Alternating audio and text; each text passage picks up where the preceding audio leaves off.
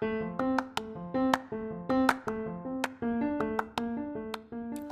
marketing brings negative return on investment unless optimized. Now, this should come as no shock, as it's something that is generally always the case. That if you go into something without proper understanding, then the result and the outcome would be subpar and lacking. And marketing is no different. If it's not optimized, it's going to have issues. So, for instance, when we put together a marketing campaign, the first iteration is usually informed by the data, the information that we've collected, and every marketing effort requires further optimization to adjust for data that is coming in. And so, for instance, when we are working trying to optimize a marketing strategy, generally when implementing a marketing effort, we're thinking about optimizing a particular channel. For instance, optimizing Facebook social media marketing or email marketing. However, the first thing to focus on as far as optimization is really the holistic marketing effort, and that is the strategy. The strategy begins with exactly who we want to reach. We have to define that. Let's go into that a bit more. A lot of the time when the person responsible for marketing begins their marketing effort, they generally base their efforts on a single channel. Sometimes there isn't even a strategy, and if there is a strategy, usually it's based on various speculations, guesses, and assumptions, unless they've done the proper research to get information on which to base activity on.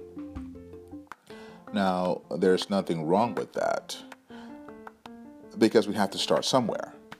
However, this is where optimization comes in, because optimization helps to narrow down and select the one that works.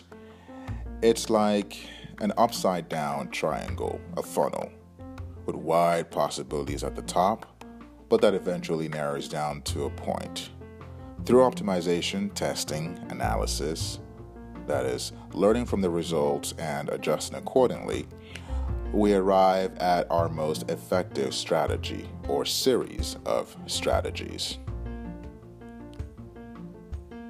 Marketing brings negative ROI. However, the optimization process refines efforts and leads down to the most effective strategy or strategies. That's basically what we're talking about here.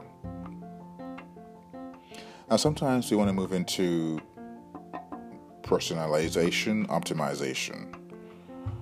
Personalization optimization, for instance, in messaging involved in business-to-business marketing, is an area where optimization really pays dividends, because at the end of it, our marketing efforts are targeted to people, and if we drill down on our defined target group, we can craft messaging that resonates with the individual. And this is easily done with the tools that we have available today. Utilizing LinkedIn, email marketing, we can automatically systemize the personalization process. For instance, using tools like MailChimp. MailChimp allows us to tag each particular customer, each particular email with attributes that are automatically generated based on their behavior from the point of engagement being a website. So based on what they click on, the things that they're interested in, when they actually submit their email, we can have tags based on their activities.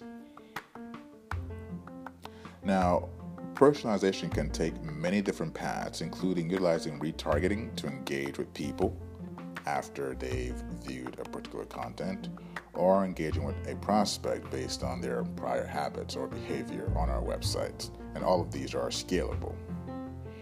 Now, when we're optimizing for marketing metrics, it's important to understand the metrics that actually drive lead generation. So for instance, when we are putting together a lead generation campaign, what we want to do is put together a system whereby an exchange of value happens. So for instance, a visitor exchanges their email in return for valuable information in the form of a PDF. Like for instance, let's imagine that they are a doctor and they are looking to redesign their office, and we are offering 10 steps to ensure that the contractors they pick are the correct ones. So in exchange for them downloading that information that they probably want just to review, we get their email. So we've just had an exchange of information, and that exchange is a metric that leads towards lead generation, because when we get their email, then they are a lead. For instance, understanding the importance and the important metric that drives lead generation helps us to craft better ads and refine and optimize the ads that we have. If, for instance, we see that a click-through rate is 10% with a 70% bounce rate and a 5% conversion rate, this can lead us to perhaps working on decreasing the bounce rate and then assessing how this affects conversion, people that actually contact us. Now, what is CTR? What is click-through rate? What is bounce rate? What is conversion rate? So imagine we have 100 people visiting a particular website. Let's rephrase that. Let's say we have 200 people who are shown our ads. And out of those 200 people, 100 people click through on the ad and come to our website. So that means that we have a 50% click-through rate.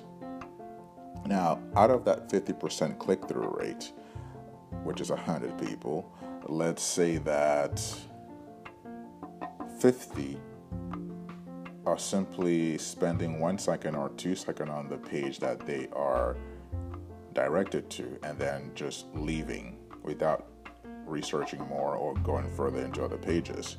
And then we have a bounce rate. So out of that 100, we have 50% bounce rate. But out of that 50 that actually remains, the other 50, let's say that we have a 25. We have 25 people that actually go through and submit their email. So now we have a conversion. It's a lead generation conversion. So then we have a 25% conversion rate. And that's how you can look at that particular metric. And it's important to understand these metrics because simply by understanding these metrics, it informs the creation of better marketing campaigns and the further optimization. Because then we can tune the ads and tune the campaigns specifically for the metrics that we are interested in. Furthermore, with the options available to us as far as marketing, combining different channels, it allows us to dig deep into a target market and a target profile, and through remarketing, engage our audience and ensure that they see our ads by increasing our impressions, which is the number of times that people see our ads, and motivating some sort of action. In the optimization of a marketing strategy, we are looking at the various channels by which we can engage and effectively reach our marketing objectives. And by combining different marketing channels, whether that be, for instance, content, TV, radio, AdWords, the list goes on, we can engage and effectively reach our objectives. For instance, when we are developing informative content that engages an audience, combined with remarketing, we have a powerful tool which, when further optimized and refined, we can see conversion rates, we can see click-through rates that more than make up for the cost of marketing. So now we start to have marketing campaigns that are actually positive ROI. Every marketing channel and tactic has its effective purpose, and it's invariably the case that in designing a marketing strategy, we are connecting one tactic to another in order to form a holistic system strategy. Imagine a train with its different carts, each carrying different loads. For example, a content marketing strategy is designed to create opportunities for a business relationship to begin. It's not a sales platform. It's simply meant to engage the audience. And within the content, we can then implement email marketing, remarketing, and other strategies that lead our prospect from simply engaging our content to perhaps submitting their email or another behavior that brings them closer to them becoming or converting and becoming a customer.